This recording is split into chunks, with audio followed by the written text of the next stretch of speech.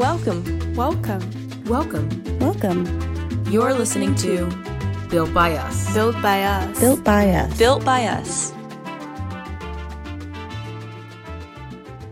Hello, everyone. Welcome to another episode of Built by Us. It's Alyssa and Taylor here. And today we are going to continue our series of celebrating Latinx movement makers all across North Carolina as we celebrate Latinx Hispanic Heritage Month. Yes, we're very excited for another round of special guests. With us today, we have Katia Fuentes Bello, a current UNCA student and a Democracy Summer alum from 2020 who worked in the West. Katia, welcome. Thank you. And we also have Emily Arismendi, a current UNCA student as well, and a communications fellow, alum, and a former podcast host.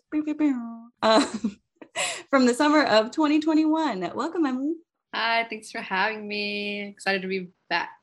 We're excited for this conversation, and we're excited for our listeners to hear your beautiful voices again. So, Katia and Emily, why don't you first remind our listeners who you are? So I'm Katia. I'm an immigrant from Uruguay, living in Asheville, North Carolina right now. I'm bilingual, Spanish and English, and I'm a community organizer here at the Key Center at UNCA with the Arts and Impact section of it. And I'm also the president of Hispanic at UNCA, which is a Latinx and Hispanic organization on campus. Hi, everyone. I'm Emily. I'm so happy to be back. So I'm an immigrant from the Dominican Republic. I also currently live in Asheville, North Carolina. I do a lot here on campus. I like to consider myself an activist and a spokesperson for social justice. I'm currently also work at the Key Center as an engagement advisor. I help manage the social media for the Key Center and also any other marketing needs for the Key Center, and then just also help out with any events that we have. I also am on the SGA of UNCA. I'm an executive of campus outreach. I'm also involved in a lot of other extracurriculars such as BSA, Prospanica, and Legacy on campus. So yeah, I just love helping my community, and yeah, thanks for having me. Aren't they just so great? I'm so glad that both of you all could come back to join us. Like we mentioned, both Emily and Katia have been a part of Democracy NC for quite a while now, so we love them so much, and we're so glad to have them on our team. But our better listeners are curious on, how you even got involved in the first place. You do so much on your campus. You did so much for us over the summer at Democracy North Carolina. So what actually first got you all activated? For me, it all I always knew I had a passion for social justice issues. I just didn't know how to kind of put, my foot in the door and start with that. So I founded Prospanica with two of my other friends here on campus.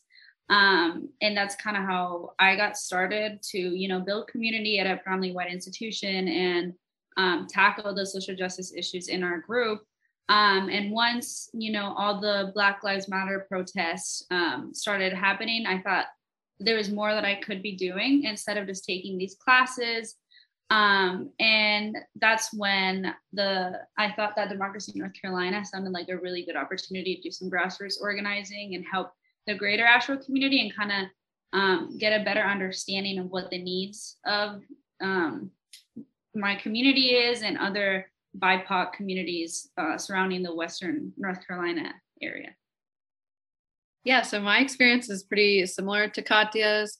Obviously, as a woman of color, I have lived experiences that help me relate to others and apply to my social justice work. And that is the main reason that I do, because I know how it feels to live in a body like this. And then similarly, back in 2016, when Donald Trump was running for presidency, it really opened my eyes okay, there's stuff that we actually have to do. We need to speak out, because this is a very scary reality that is among us. And so I really thought that that's where I needed to jump in. And similarly, in last year when the Black Lives Matter protests became rampant again, I was okay, I need to do more. And I began to educate myself more and just become more vocal and stuff. And I love to use like social media and other medias and communications to do my activism. So that's why I was drawn to Democracy North Carolina's Communication Fellow program, because it's like the perfect intersection of what I love, like media and activism and social justice. So yeah. We love that. And that's why we loved having you here. Which makes me wonder for each of y'all, Emily, you mentioning that the intersection of social media and activism is an important one for you. What is y'all's personal theory of change in terms of, when you're organizing, whether it be in person or online, what do you find is the most critical thing to focus on in order to move people?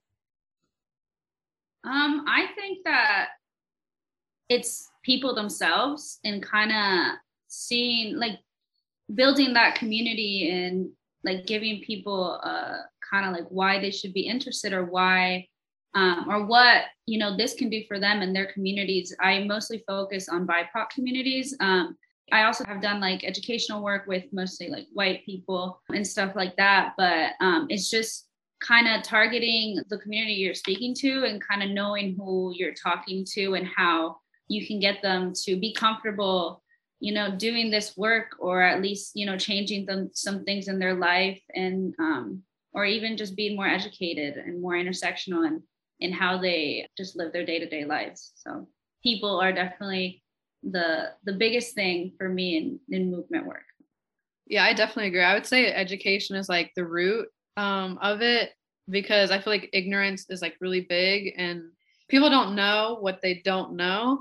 So I feel like education is really important, and like that's why organizations like Democracy NC, who like inform the public of like these are the bills that are going through right now and these are why they're harmful, are important, because like I said, people don't know what they don't know. So that's one thing. And then so I feel like people's activism looks different. So I know we did an exercise in my fellowship where we talked about like what type of activists we are. Like there's healers, there's more vocal people. And so that's how I definitely see like my role is like providing community and healing spaces for people of color, because obviously we experience a lot of trauma in our activism and just by simply existing. So I feel like that's a great way to like, for people that aren't as comfortable like going out and physically protesting or being like a public speaker, is that's like a great way to get involved, is like doing like media work and getting the word out there and like educating people through like different platforms. Yeah, absolutely. I know that kind of like y'all talking about, you all have, experience kind of organizing online and at the greater level of North Carolina. I'm kind of curious, both of you all shared some of the work you've done on campus, Katya, finding Prospanica, and both of you all working in the Key Center. What is it like, doing that organizing work on campus? It's definitely different in the sense that I am dealing with people from my same age range. And it's easier to find people like in my classes and stuff like that and get kind of like more in my comfort zone because I know people. Whereas organizing outside in the community, I definitely have to get out of my comfort zone, go to the different organizations that I find and seeing like where the people that I want to be a part of these events are.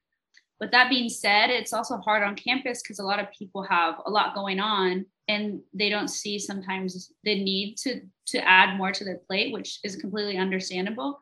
And that's also why we need to add those healing spaces that Emily was talking about. I know last year we did yoga for racial trauma around the end of the spring semester. And that was, I know a lot of people felt like that was something that they didn't know that they needed. So bringing stuff like that, where if you're a person of color and you don't want to do as much organizing or as much of educating people and being vocal, to have those spaces to heal, because I think that allowing our communities that have been through so much trauma to go through that healing is just a big part of activism.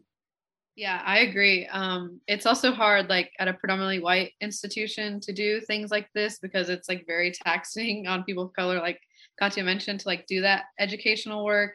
And a lot of times we don't want to, but like I know me and Katya are the type of people that like we feel the need to, because like who else is, like we our hope is that like white people want to go and learn, but we know that that's not always the case. So we feel like we have to like nudge them in the right direction. And it's exhausting sometimes. Like, especially like this semester, I feel like me and Katya like have had some experiences in classes that are just like really shocking, because like UNC Asheville is like known to be this like liberal, open-minded campus. So that's why it makes it harder to know when people are like racist. Like, it's very like subtle racism, and so it kind of like shocks you when it hits. So you have to kind of like be ready to deal with that at a predominantly white institution, especially one like Asheville that like has this name of being so open-minded, but like people still have a lot of unlearning to do. So yeah, like Katya said, it's important to have like healing spaces, because not every person of color, like Katya said, like wants to like educate. Like sometimes like we definitely need a break. So having those like community spaces like Prospanica,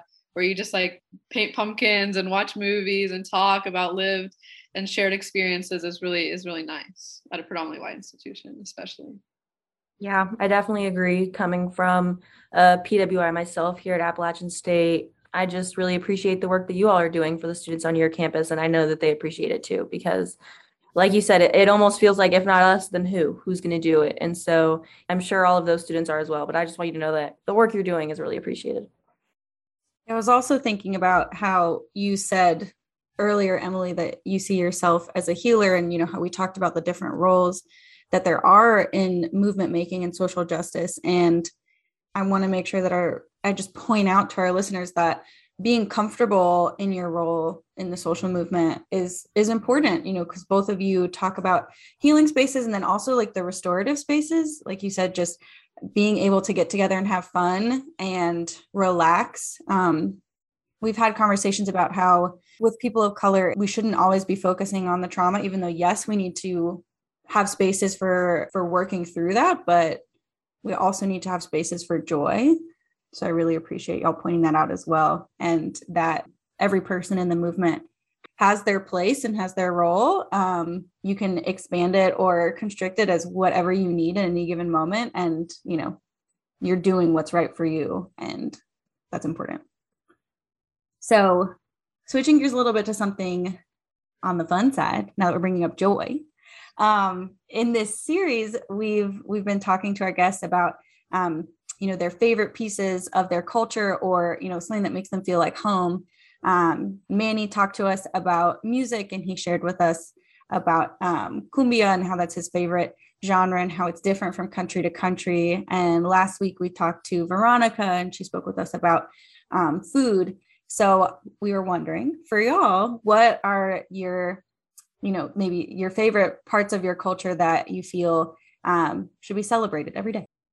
Oh gosh, there's just so much. And I also want to point out that I also grew up in Miami part-time. So like I am Uruguayan, and most of my culture is Uruguayan, but living in a city with so many Hispanic and Latinx people, everything kind of got mixed up, which is so beautiful. Wow. But I would say one of my favorite things is we have asados in Uruguay, and it's every Sunday, and you have like family and family friends, and you have soccer in the background, and it's just like a whole day event. And it's like a lot of different like side dishes and meat and stuff that you can't really get here. And like I was talking to someone today about it, that she's Argentinian, and like it's really similar. Our cultures are really similar. And just like the smells that like we were just remembering from like our homes and just being there every Sunday, it kind of brought us back, and kind of made me appreciate being able to go back, when I visit, and go back to my culture, and it's just something really special to me. So yeah, I think like the people we've talked to, music and food is a big part of like any culture, but it's like Latinx and Hispanic culture, like food and music are really important. Like for Dominicans, like we have bachata, which is like a romantic like slow dance kind of a dance and music, and then like merengue, and like obviously we have like reggaeton, which is like a newer fun style of music. And obviously like the food is just like so good. Like the Caribbean, I feel like has a lot of distinct like foods. Like we have mango, which is what we eat that for like breakfast, lunch, and dinner, and it's like kind of like mashed potatoes, but like it's mashed plantains. And you can eat it with we eat it with salami, which is like not, it doesn't look like the American version of salami, but it's like, it's such a good combination. It's like my favorite like food. And I was just talking to my mom about the other day about sancocho, which is like a soup. It's like has like a bunch of meats and vegetables and like different seasonings and stuff. And it's so good like to eat, especially when it's cold outside. And like I always get a bowl of rice and just like drown the rice in the soup because like the broth is like so good. But yeah, music and food. And then like when, like Katya was saying, like when you have like a family get together, like when all the like every person in the family like brings a different food, and then you have the music playing and everyone's dancing and laughing, like that's just like the best part of our culture. So Oh, I love this question. Thank you both for sharing, because every time we ask this question, the people that talk just light up about whatever they're talking about. You can see them like start to think about their memories that they're associating with what they're talking about. Like even hearing Katya right now being like, just thinking about the smells really brought us back. I don't know. It gives me the feels. I love hearing about all the things that people love about their culture. But I wanted to move on to another question that we're asking everyone, and it kind of ties into this question, but we're asking everyone, what it means to be Latinx in North Carolina. Thinking about the experience is really different all over the place, growing up in Miami, moving to North Carolina. So, I'm just really curious what it's like for you over here. Oh gosh. I guess I am more aware that I'm different. And that awareness started when I moved to North Carolina, my sophomore year of high school when I was 16, you don't fit the majority, and you don't, and you're expected to be a certain way, and you're expected to like certain things and all of that. So it was kind of like, I guess, keep trying to stay true to who I was while also losing myself a little bit in what other people thought that I had to be. And, now I've been here for how long? For about 6 years. And, I found more people that are also Latinx and Hispanic, and it just makes me feel more comfortable with who I am and not who people want me to be. And I'm very, very proud that I have been able to stay true to who I am and who I was, while also growing and learning from other Latinx and Hispanic cultures, because we're all so different. And just I love being Hispanic and Latinx, but it does take a toll and a lot of work to be confident in that and be comfortable with being different than the majority. Yeah, and like going off that, I feel like as immigrants, we're taught to like assimilate to like American culture and like whiteness, and so like as a kid growing up, like that's what I did because that's what I was told that I needed to do. And so like I would like try to like associate myself with whiteness as much as possible, which is like really sad. Because I grew up in like a really small town in North Carolina, and like I was like raised here. Like I was born in DR, but I came here at a very, very young age. So I was like raised in this small North Carolina town where like my school was predominantly white.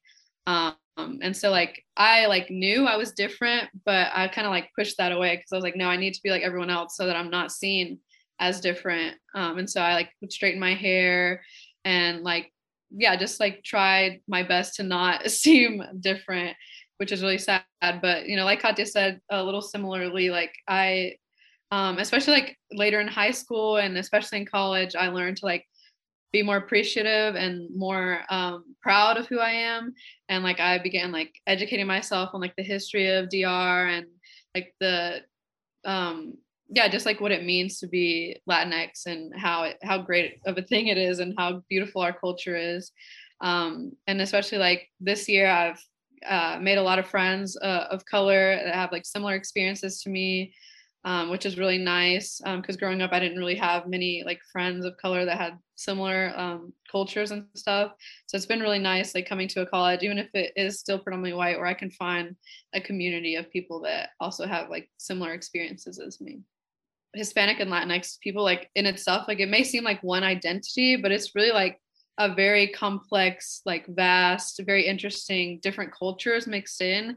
So I feel like people may think it's like a monolith, but it really isn't. Like there's different races involved, there's different like countries, cultures, backgrounds, heritages that are all mixed in there. So I think that also, like, I had to learn that too. And I feel like a lot of like Hispanic and Latinx people have a similar journey that we have to learn, like even though we are like, there are also a lot of things that make us different. And we have, while we have like similar experiences, we also, some of us have very different experiences. So I think that's also, it comes along with being like Latinx in America, growing up where they don't teach us about our own culture. Yeah. And I also wanted to add something that came up. So you talked about assimilation, and that reminded me that a lot of times in our community, we use the word whitewashed a lot. So it kind of creates like a divide, or like kind of people, you know, that want to or feel like they need to assimilate a little more, and then they're not accepted in their community because they assimilated too much, and things that like that just happen that we also, as like, you know, Latinx people, need to unlearn. And yeah, I just wanted to add that. Yeah, thank you for adding that, because it's something that I've thought about a lot, and I don't know necessarily why, but the like the immigrant experience and, you know, children of immigrant experience, like across all cultures, not just Latinx cultures, like you're talking about this tension and confusion between like Americanizing and the, you know, assimilation into whiteness that comes along with that, and how, you know, it's a spectrum, right? Like people need to make that own choice for themselves about like how much they want to be in touch with American culture versus, you know, their family's culture or their heritage. And it's just, and I know that, I guess, just like seeing it in media about how different people have different perspectives on it, right? And like, you know, as a child of an immigrant, you can see that like their parents will be mad at them for Americanizing too much, or just, but it's, you know, it could be a self-preservation technique, or it could just be truly what they want. It's all very confusing, but it's just because everyone's has, you know, it's everyone's personal choice. I don't know. Yeah, I agree. A lot of people that we've had on our podcast for Latin Hispanic Heritage Month have talked a lot about exactly how you just said. It's not a monolithic experience. There's so many different cultures. There's so many different languages. There's so many different countries. There's so many different people in general. And so you can't really create a single experience from that. And that's really important to remember, because people do that to the Latinx community. They put them into this single issue, like immigration. That's the only issue, when really there's so many different people dealing with so many different issues. And it's really just important to remember the intersectionality of the community in itself. Definitely. Reaffirming that no one culture is a single issue culture, or no one group of people has only one issue that they care about. We are so wondering for this chance to lift up to our listeners, if either of you have a specific issue that you want to lift up, or anything that you think that our listeners should be paying attention to right now. I have something a little bit specific to myself and the school that actually just happened. So I was in a sorority on campus, and the only sororities here are not for people of color. You know, there's not like a Black sorority or Hispanic sorority or sororities or fraternities for people of color. So I had to join a quote unquote white sorority. And we actually went through a process of a year where we noticed a lot of racism, some very blatant racism and some a little more masked. And, you know, we went to nationals and we did everything that we needed to do to report this, or everything that we could do, because our advisors were also not helping us. We created a diversity, equity, and inclusion committee, which was mostly carried by the 5 women of color in the sorority. including myself. And the how everything ended after a year of having to deal with this and having to carry this weight was with the dismantling of the sorority on campus. So it is suspended right now. I think there's 2 or 3 members that got alumni status that were the people perpetrating racism in the sorority. So just to bring up that we do have these institutions in our, I guess, universities, and that we just need to be looking at and like paying more attention to, and how they perpetrate racism and how they're normalized in these higher education institutions that are supposedly, supposed to be educating people about these issues and supposed to be safe places. And it's still a national sorority, and it's Alpha Xi Delta. So all they did was gaslight us and everything. So the call to action happened from the sisters of color, and then the white sisters that realized that what was happening after a year was wrong. So we all dropped the sorority, so it couldn't continue going. So that was a little bit of a coming together moment and community, and like just showing what allyship is actually about. So yeah. That is such a powerful thing to happen. You all made the decision to actually step down and leave the sorority. Like you said, a lesson in allyship, a really powerful statement that you all made by doing that. And that just really shows how much you all live into your values. Yeah. Yeah. So mine is a little bit like more broad, but I have struggled a lot with like I was talking about earlier, like identity within being like Latinx, and what it comes with, and that intersectionality. And so like during college, I've read more about like Afro Latinx people, and like I was saying, the history of DR and how there was like enslaved people brought to that island, which are my ancestors. So it's like learning more about who I am and like my ancestors and my like racial makeup, because like all our lives we're just told like, oh, you're Hispanic, you're Latinx, like you're Dominican, and like you're told like your nationality and ethnicity, but you're not really explained the difference between like race, ethnicity, nationality, and all that. So like I had to have like learn that myself. And then like it's just like something that I feel like everyone is trying to learn and deal with, and like identity is already like hard in and of itself.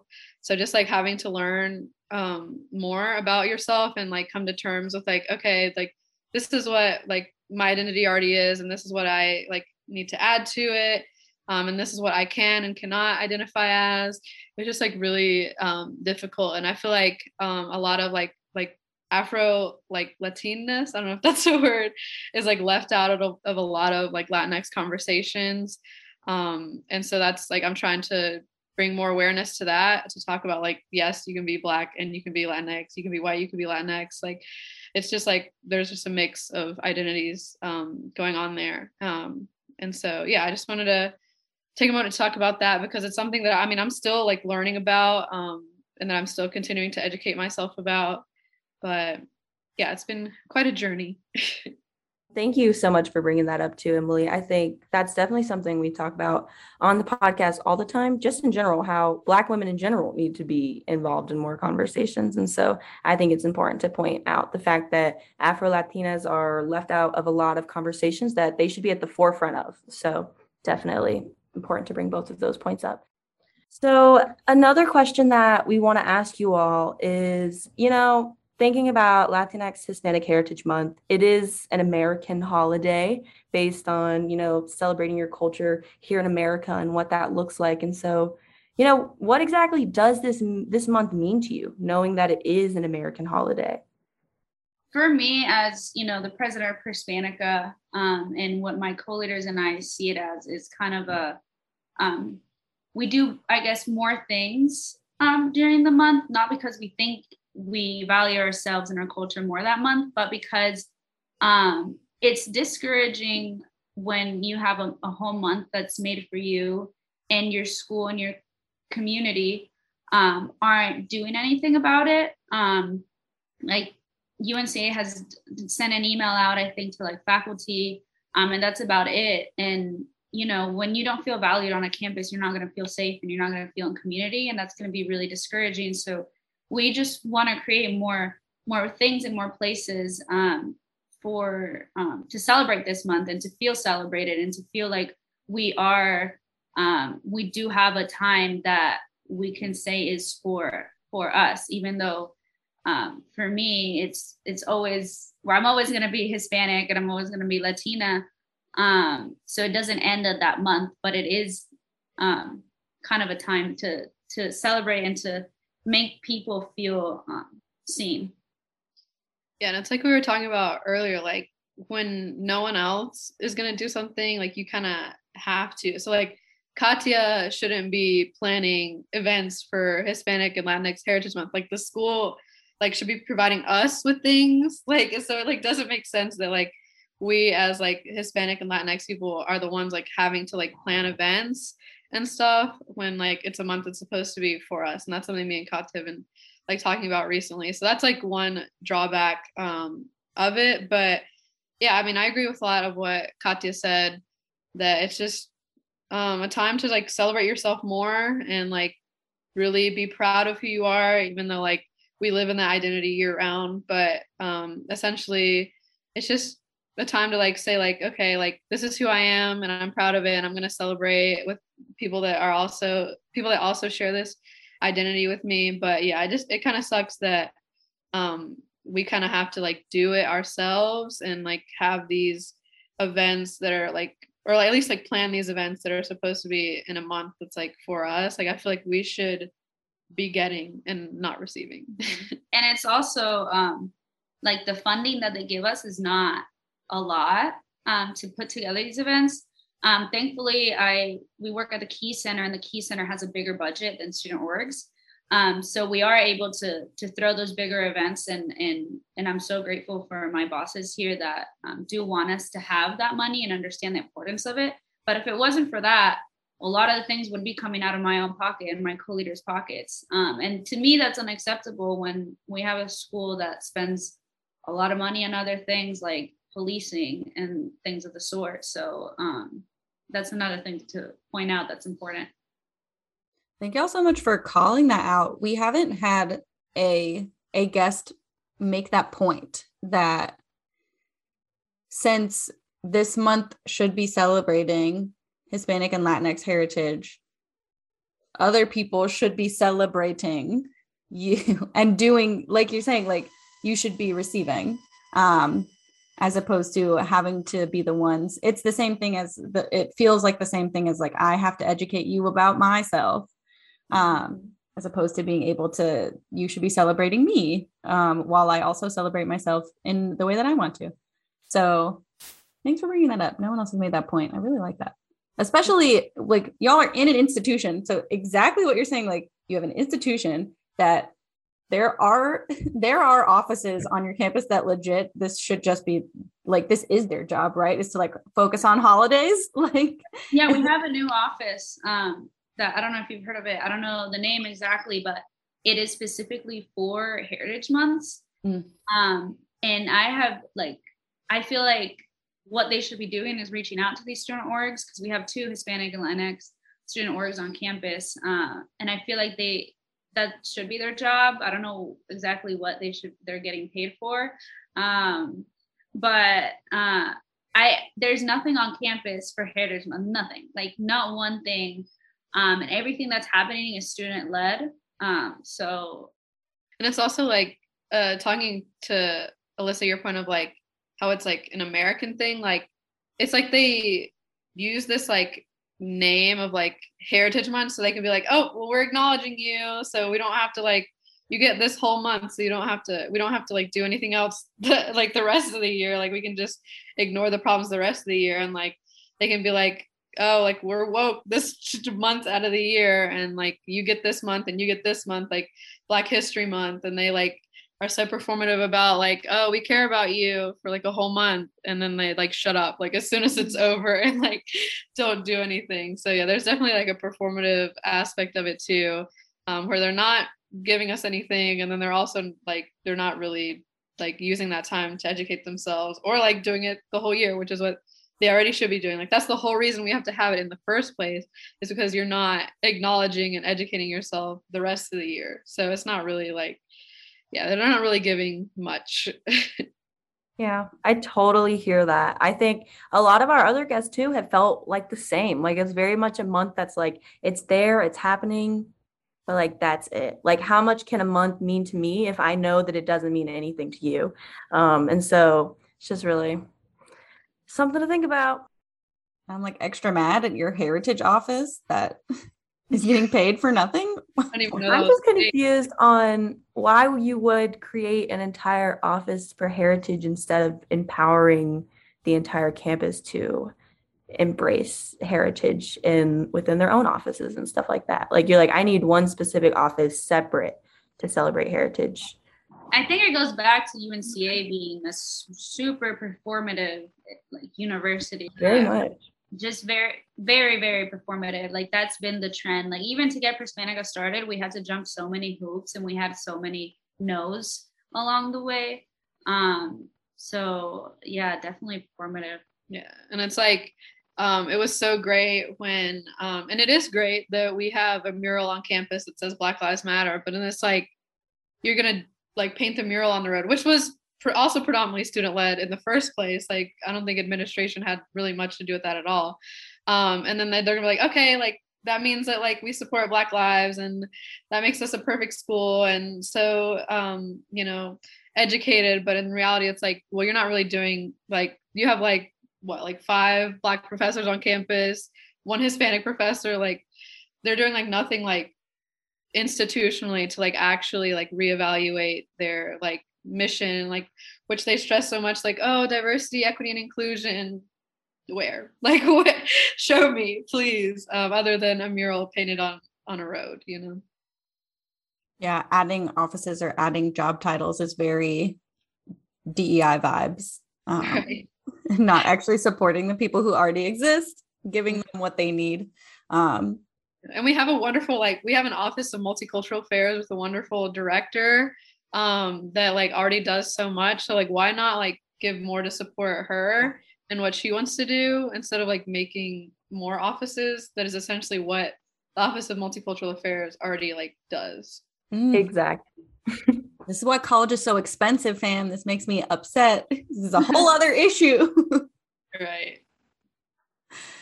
Well, y'all just brought up so many points, and now, like I said, like, just connect to so many different things. But yeah, I just want to show my appreciation again for calling out things that need to be called out and not just saying thanks for the little that you're given by society at large. So, and, just bringing back up that Veronica said the same thing last week about how like this month doesn't mean anything if you're not going to draft legislation that actually protects me or enhances my life. So that's really, that would be something that would make this month mean more. If our elected officials could possibly write some better laws, possibly defund the police, possibly do lots of other things that would make your lives better. It just speaks again to like the hypocrisy, because it's like the America wants to be like, oh, we love diversity, we're like a melting pot, yet they like don't want immigrants to come in, like they want to close the borders and have these cages and stuff. So it's like, which one is it? Like you can't like all be preaching that you're all for everyone and like a melting pot and welcoming when like you're not at all, or you're gonna make immigrants and Black and brown people's lives like hell while they're here. So yeah, and we have like these institutions like universities, Greek Life, that are like, yes, we want to have more Black and brown members, but no, we will not do anything to make these spaces inhabitable for you and comfortable for you. We just want to bring them in to show that we have diversity. Mm-hmm. But once you're in, we're not going to give you the support you need. The differs from what white people need to thrive in these institutions. So it really just goes back to being performative and just wanting those numbers. Yeah. In your case, what you're talking about, also not only not supporting you, but actively harming you. Yeah. Which is just unacceptable. So all that being said, I'm glad that we were able to cover so much together. But I also want to give a last, opportunity. Is there anything that y'all haven't gotten a chance to say yet that you want to make sure that our listeners know, or just any closing thoughts that you think we should leave them on? I feel like we've been a little negative, which is fine, because we need to like call out the bullshit of like these institutions. But on a little like positive note, I just want to like talk to like my Black and brown like women and people of color, and just say that like you're loved, and please take care of yourself and love yourself and celebrate yourself this month and all year round, because you deserve it. And please take time to rest, especially if you're an organizer and an activist. While I was in Chicago for fall break, as some of you know, I went to a bookstore, and it's called For Women and Children, and it was like a feminist bookstore. And I picked up a book by, I don't know if I'm gonna say the name right, but Prisa Dorcas Mojica Rodriguez. And it's called For Brown Girls with Sharp Edges and Tender Hearts, a love letter to women of color. And she writes about like her experience as a Latina woman, and like her unlearning process and her educational process, and has like chapters dedicated to different subjects. So I highly recommend it if you're a woman of color. And yeah, just keep loving yourself and taking care of your body and your mind. I don't even have anything to add. I'm just like emotional, Emily. Thank you for that. But yeah, just appreciate yourself and your cultures and other people's cultures, and be just be a human being and be respectful, and just appreciate everything that goes into just these communities, and being able to build these communities, and being able to, for us to thrive in these communities. So yeah. That was beautiful, y'all. Thank you so much. It was. Thank you so much for those words to leave our listeners with. And thank you both so much for coming back to hang out with Taylor and I and sharing a bit of your story with us. You are so inspiring. I know you inspire so many people on your campus and in your community every day. So just thanks for coming on the show and sharing your story with us. Thank you for having us. Thanks for having us. It was so much fun. I love seeing you guys again. Thanks for celebrating Latinx Hispanic Heritage Month with us and continuing to create a North Carolina that's built by us. And thanks for listening to this podcast made of, by, and for the people. Yay! Bye!